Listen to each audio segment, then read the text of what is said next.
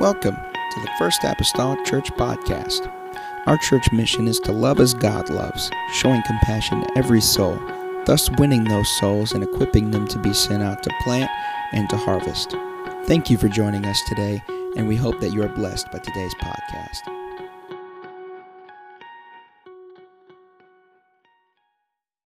That's a God thing.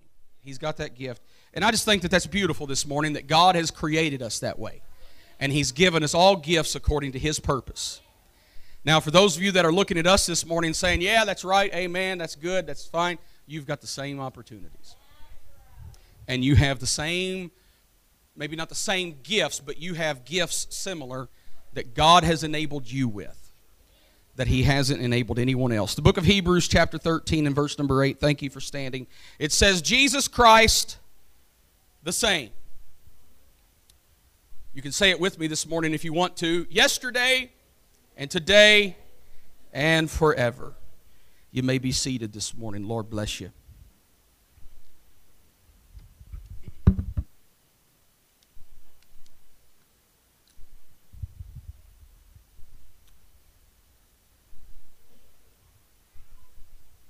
There are over 31,000 verses of Scripture in the Bible. There is in excess of 788,000 words from cover to cover. Yet, in just a few words in a very small sentence, God conveys to us His everlasting dependability, that He does not change.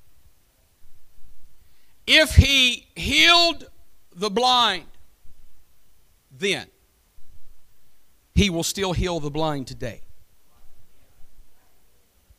If He healed the lame then, He's still capable of doing that today. If He healed all manner of sickness and disease then, He will heal all manner of sickness and disease today. God is a healer. But the greatest of all miracles is the miracle of salvation. I want to give you I want to bring to you this morning a Bible lesson on looking at some of the teachings of Jesus. It's the Christmas season. This is not a Christmas lesson, but I find it appropriate in this hour to talk about Him and the impact that He had on us through His teachings that He could not have had if there was not a birth. So because of His birth, which we celebrate in this season, I want to talk about some of the things that He taught us. He was called Rabbi, which is a title that the Jews addressed their teachers with to honor them.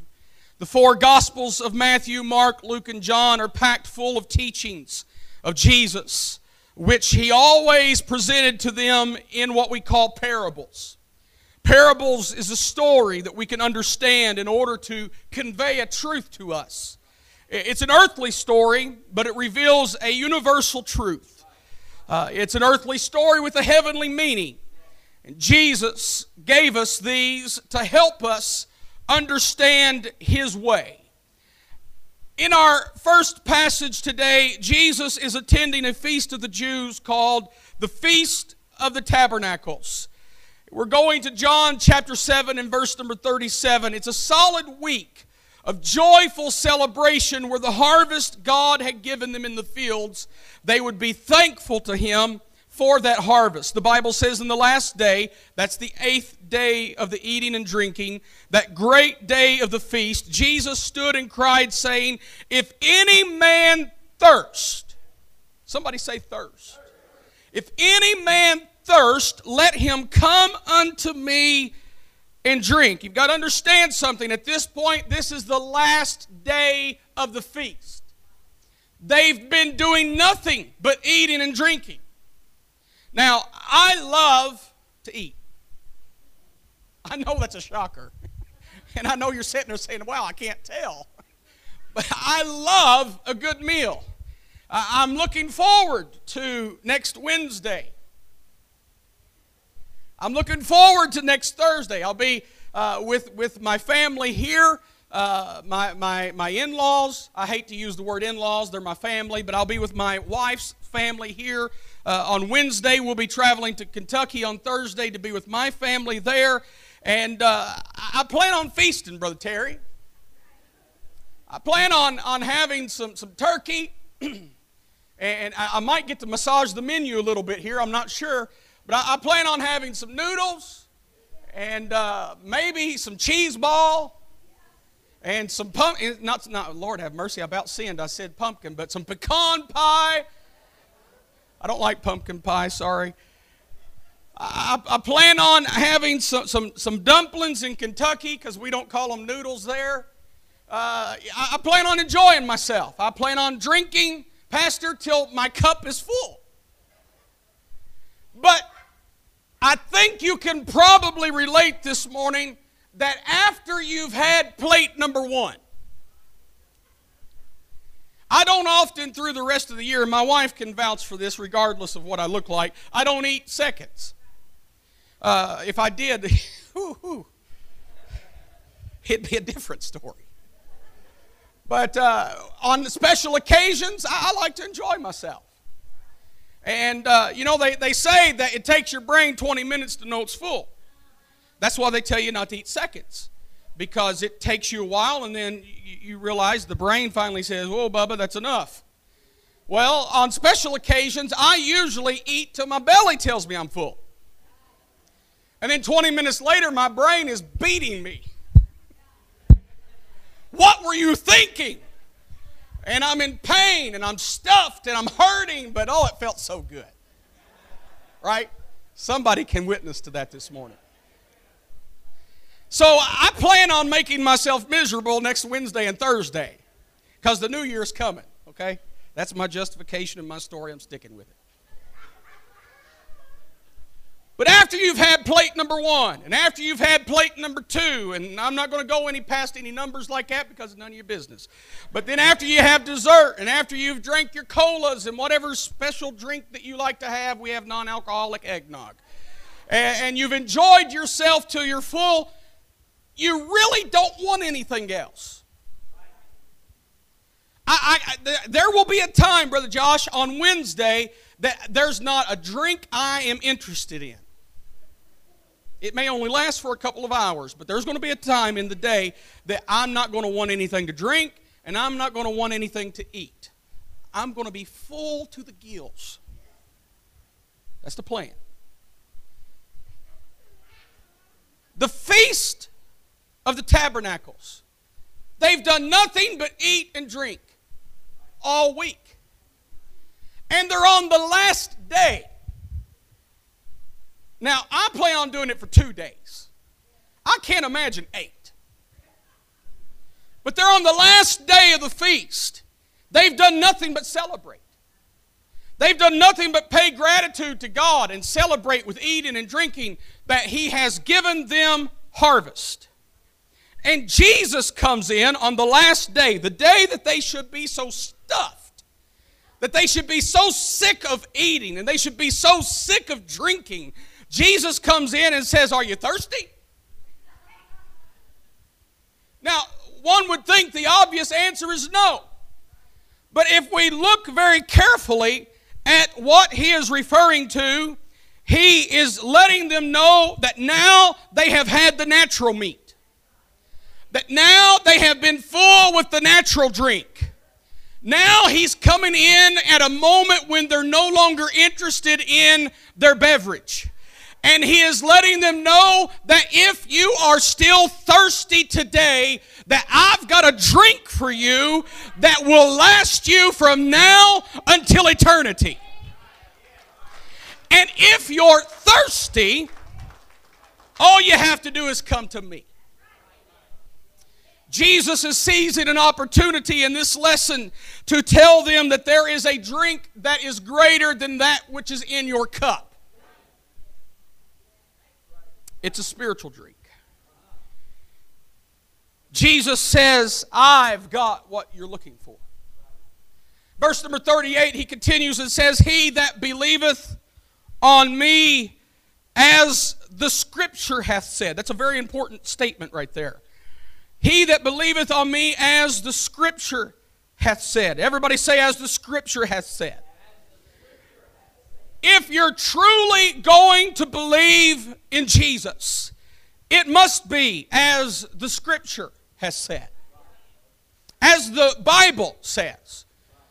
Not what man says. Now, man is the oracle of God, the voice of God for us. But if the man or woman you're listening to is not speaking what God would say, then that is not the voice of God. That is the voice of a man.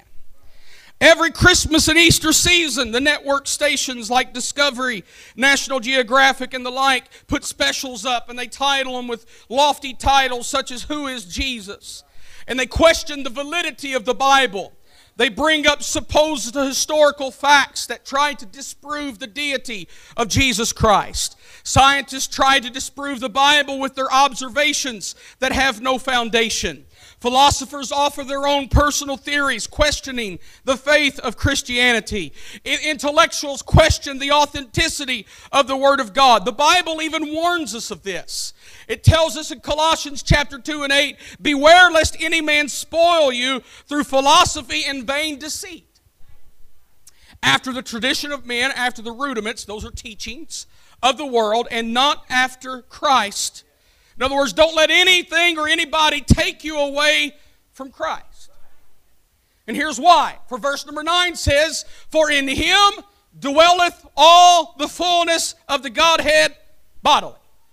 Jesus Christ is the embodiment of deity. He is God. The fullness of God is in Christ. That's why Jesus said in John 7:38, he that believeth on me, as the Scripture hath said. We must believe on Him as the Bible says. What else does the Scripture say about Jesus Christ? It tells us that He is Emmanuel, fitting for this season, God with us. It tells us that Jesus is the Father. Jesus revealed that when speaking to the disciples, when He asked them the question, who am I? And He revealed unto them that if you have seen me, you have seen the Father. Jesus reveals that He is the I am that was spoken of in the Old Testament. So we see that Jesus is God in Christ. So now we're learning that we must believe on Jesus as the Scripture hath said. It doesn't matter what anybody else has. It honestly doesn't matter. And let me be as forward this morning to say it this way, because we need to understand this very clearly. It doesn't matter what your family says. Blood relation does not negate the Word of God. I have plenty of personal family who do not believe on Jesus as the Scripture says. So, well, you're judging. No, I'm letting the Word of God judge. And if our actions and behaviors are not in alignment with the Word of God, then the Word of God is the automatic judge. It doesn't matter what anybody else, it doesn't matter what my friends think. It doesn't matter what my colleagues at work think. You and I cannot afford this morning to allow other people to persuade you away from what the Word of God says. That's why we often say it's so important that you need to understand what you believe. And if you don't understand what you believe, that's okay. The first step to getting there is admitting it. So I don't understand. That's fine. Let's dig in. Let's dig in together, because it's important to understand what the Word of God says. And believing on Jesus, as the Scripture says, provides us with great revelation. It provides us with insight into the Word of God that you could read and otherwise not get, because you have not yet believed. When we believe on Him, as the Bible declares, it describes Jesus Christ this way in John 1:1. The Bible says, in the beginning was the Word, and the Word was with God, and the Word was God. The Word was the plan of God, and God was the plan. The Word was God, and God was the Word. Amen. Somebody shout amen. And then we go continually down in that chapter and we land on verse number 14. And it continues and says, the Word, which we've established was God, was made flesh and dwelt among us. And we beheld His glory. The glory as of the only begotten or born of the Father, full of grace and truth. So we've got to believe on Him as the Scripture said. There are many scriptures that declare Jesus Christ. John chapter 4, Jesus is the giver of living water, and you never thirst again.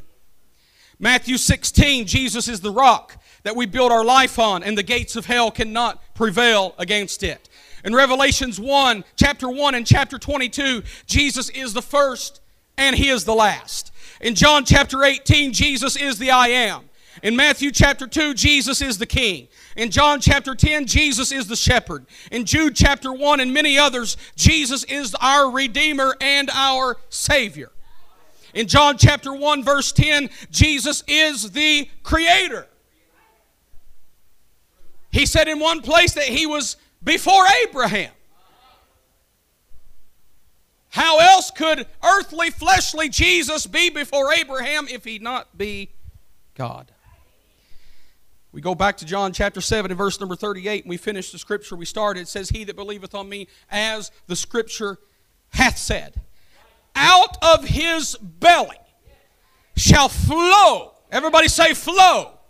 We sang about it this morning. Out of His belly shall flow rivers of living water. Not only is He going to quench your thirst, but that thirst-quenching flow of the Holy Ghost will flow out of you. Amen. So God never intended for salvation just to be an experience just for you, and you bottle it up and you keep it all to yourself. But God wants His holy salvation in our life to flow out of us. That way that river can impact somebody else. When you get in the river, you get wet. And if you're standing next to someone and they're wet, it's likely you're going to get wet too. Out of your innermost being will flow, will come, will arise, will burst forth rivers. This is spiritually speaking now. Rivers of living water. What is this parable of living water all about? Jesus said, when you believe on me, as the scripture said, you shall experience a flow that will start in your innermost man and spring out of you. It may be in the reflection of joy. It may be happiness, some type of life change. It's something that is affecting you because of your salvation. When I came to God and woke up the next morning after having repented the night before, I was not the same person I was the day before. It's a change.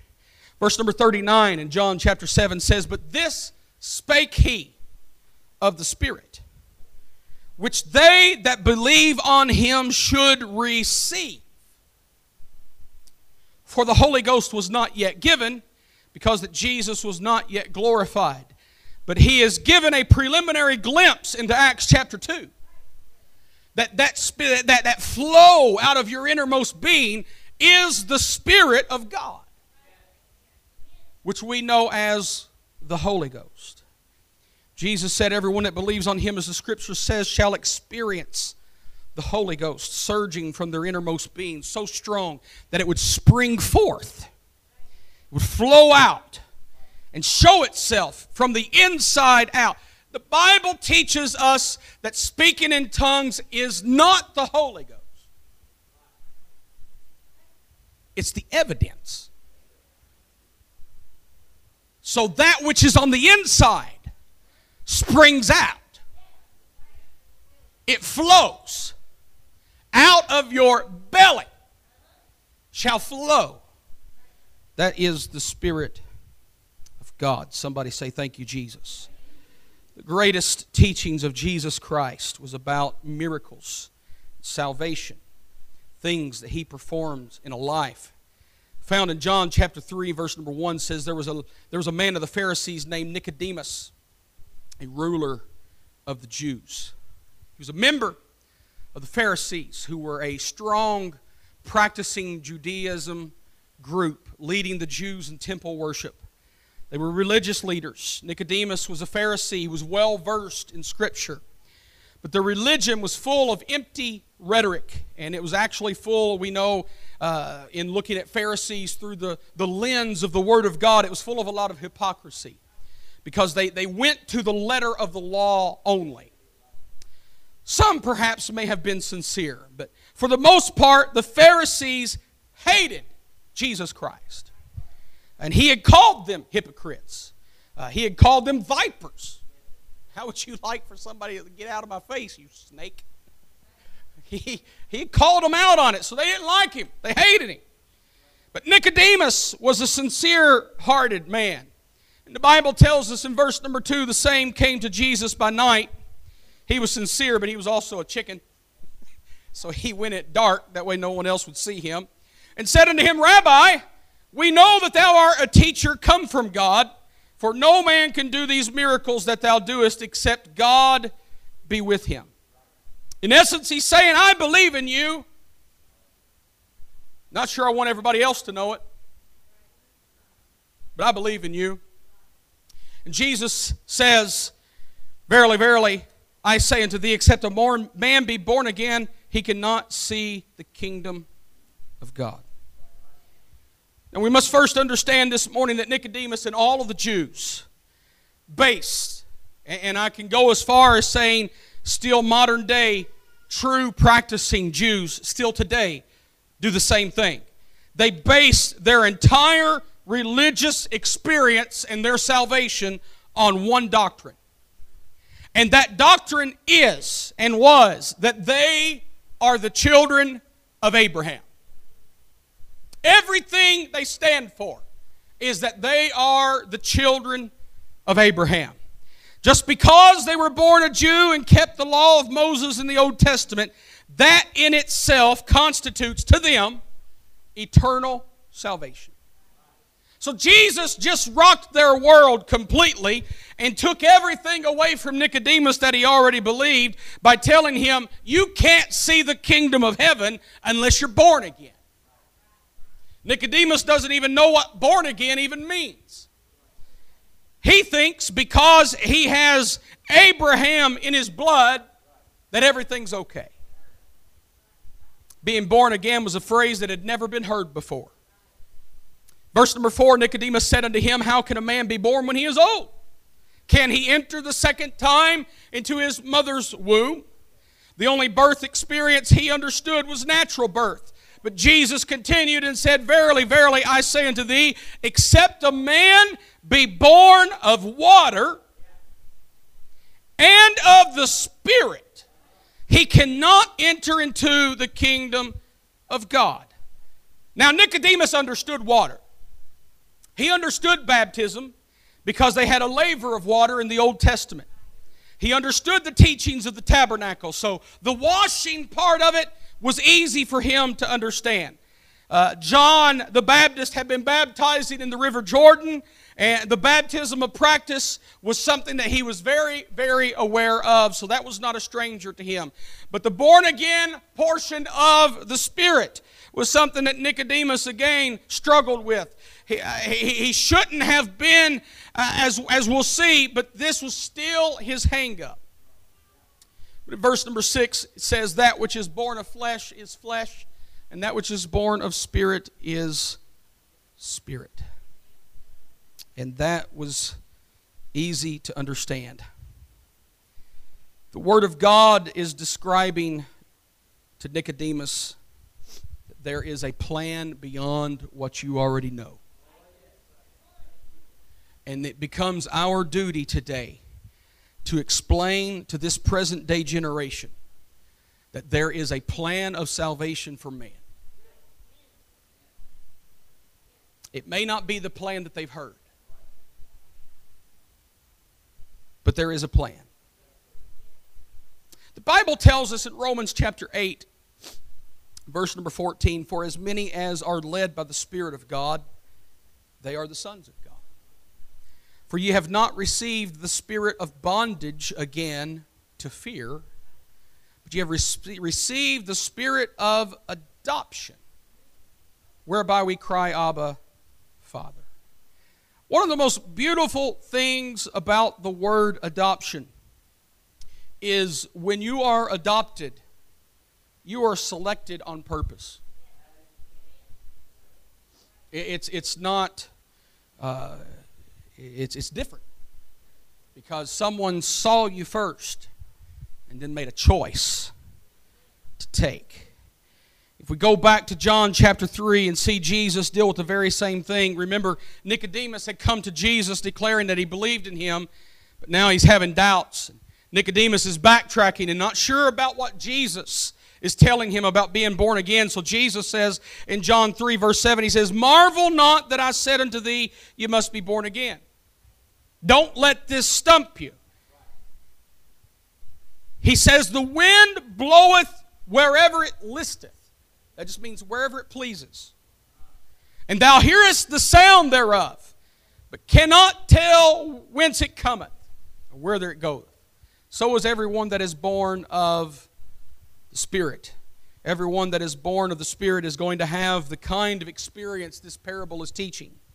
And Jesus had already said earlier that unless you're born of water and of the Spirit, you cannot enter into the kingdom of God. Jesus said that. Not me. Jesus said, if you're not born of the water and of the Spirit, you cannot enter into the kingdom of God. What he is trying to get across to Nicodemus, because again, Nicodemus's family heritage is, I am a child of Abraham, therefore I'm saved. Jesus is telling him, and he's not as delicate about it as we are. He is telling him in a very forward, black and white manner, you're not saved. Now, what I want us to take out of that this morning is what you have been taught in the past only matters if it's in alignment with the Word of God. And if it is not in alignment with the Word of God, I don't care who taught it. Doesn't matter if they've got enough degrees to make a thermometer. If it's not from the Word of God, it's not salvation related. Jesus is speaking and says you must be born again, water and of the Spirit. So Nicodemus answers him in verse number 9. It says, "How can these things be?" Jesus answered and said unto him, "Art thou a master of Israel, and knowest not these things? Verily, verily, I say unto thee, we speak that we do know, and testify that we have seen, and receive not our witness. If I have told you the earthly things, and you believe not, how shall you believe if I tell you of heavenly things? And no man hath ascended up to heaven, but he that came down from heaven, even the Son of Man which is in heaven." Jesus is speaking of himself. "And as Moses lifted up the serpent in the wilderness, even so must the Son of Man be lifted up, that whosoever believeth in him should not perish, but have eternal life." Now, understand, we cannot take that verse in a vacuum, as some do, and say, all you've got to do is believe. I can lay myself down in the driveway and believe I'm a Porsche, and it don't happen.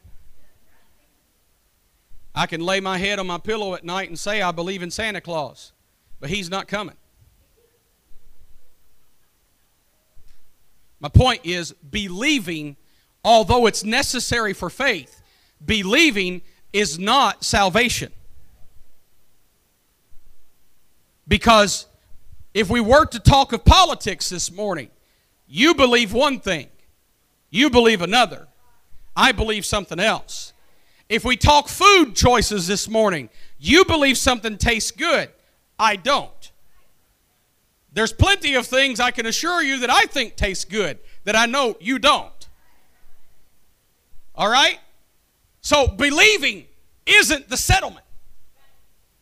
So we cannot exclude the verses prior to this that says you must be born again. But how are you going to be born again? Believing. They are connected, but they are not solo.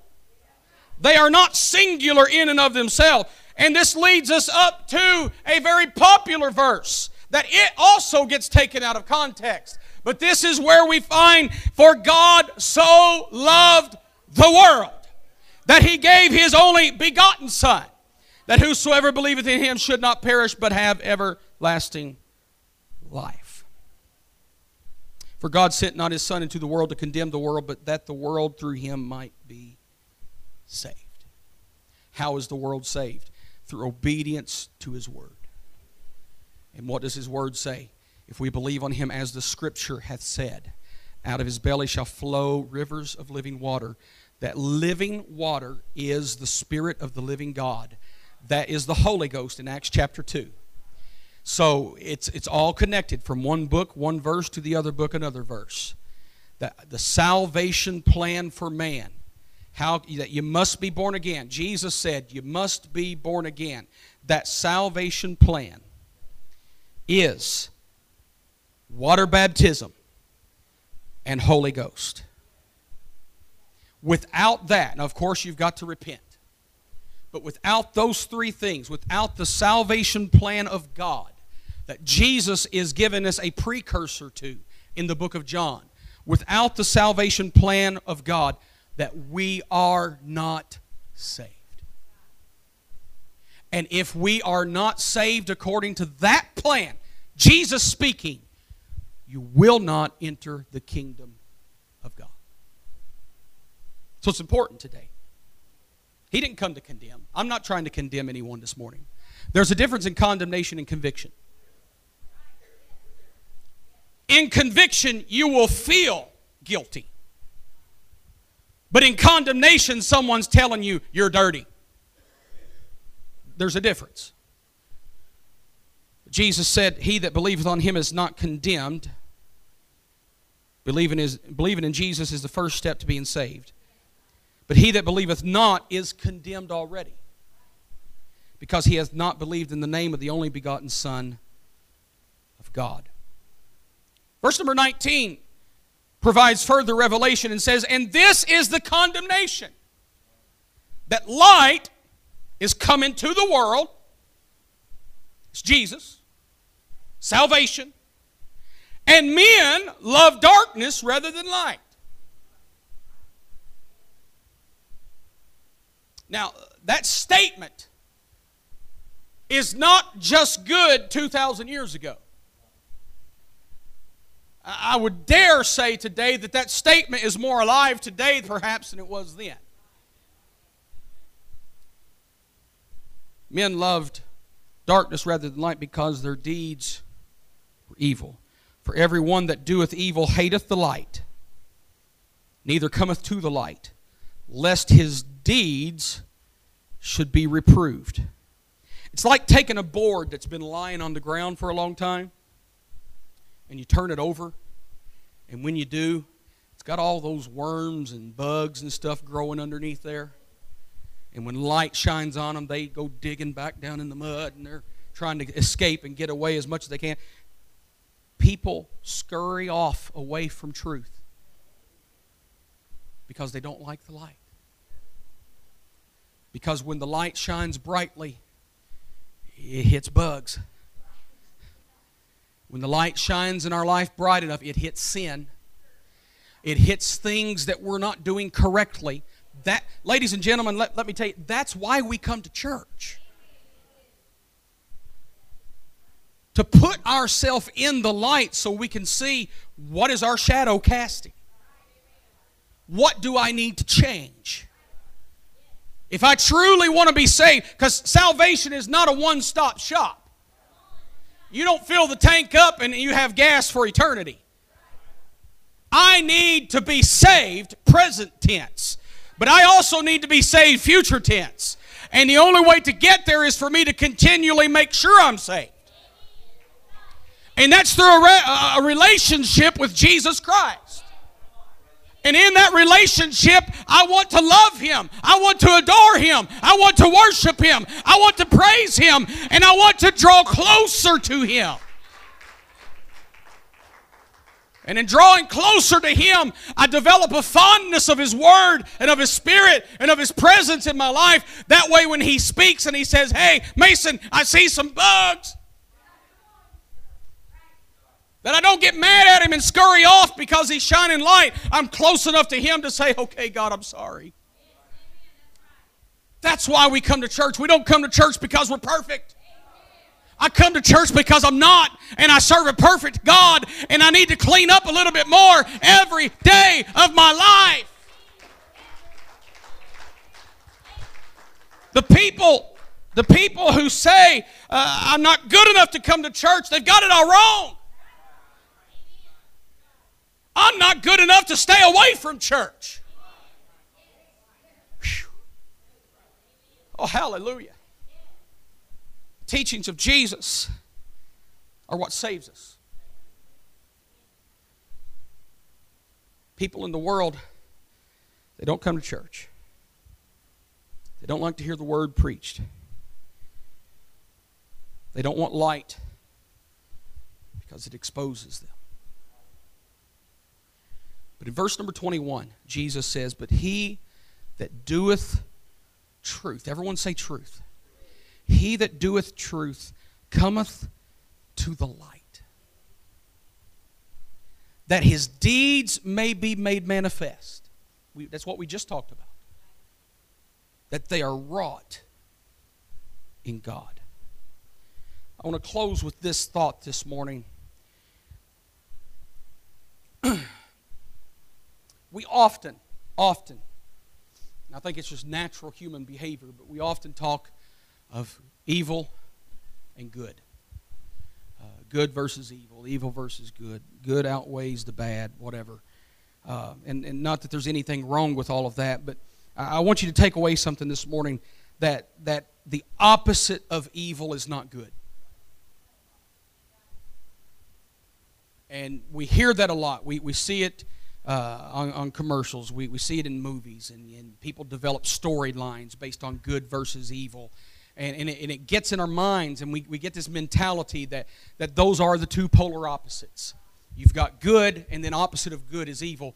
But the opposite of evil is not good. The opposite of evil is truth. And the reason why I say that this morning is because there's a lot of people in the world that do good, but they're not doing truth. They give to the poor. They feed the hungry. They build homes for the homeless. They care for the helpless. But absolutely none of that, as good as it is, none of that will save you. You must come to the light. Our sins must be revealed. And then we repent. And following repentance is water and spirit.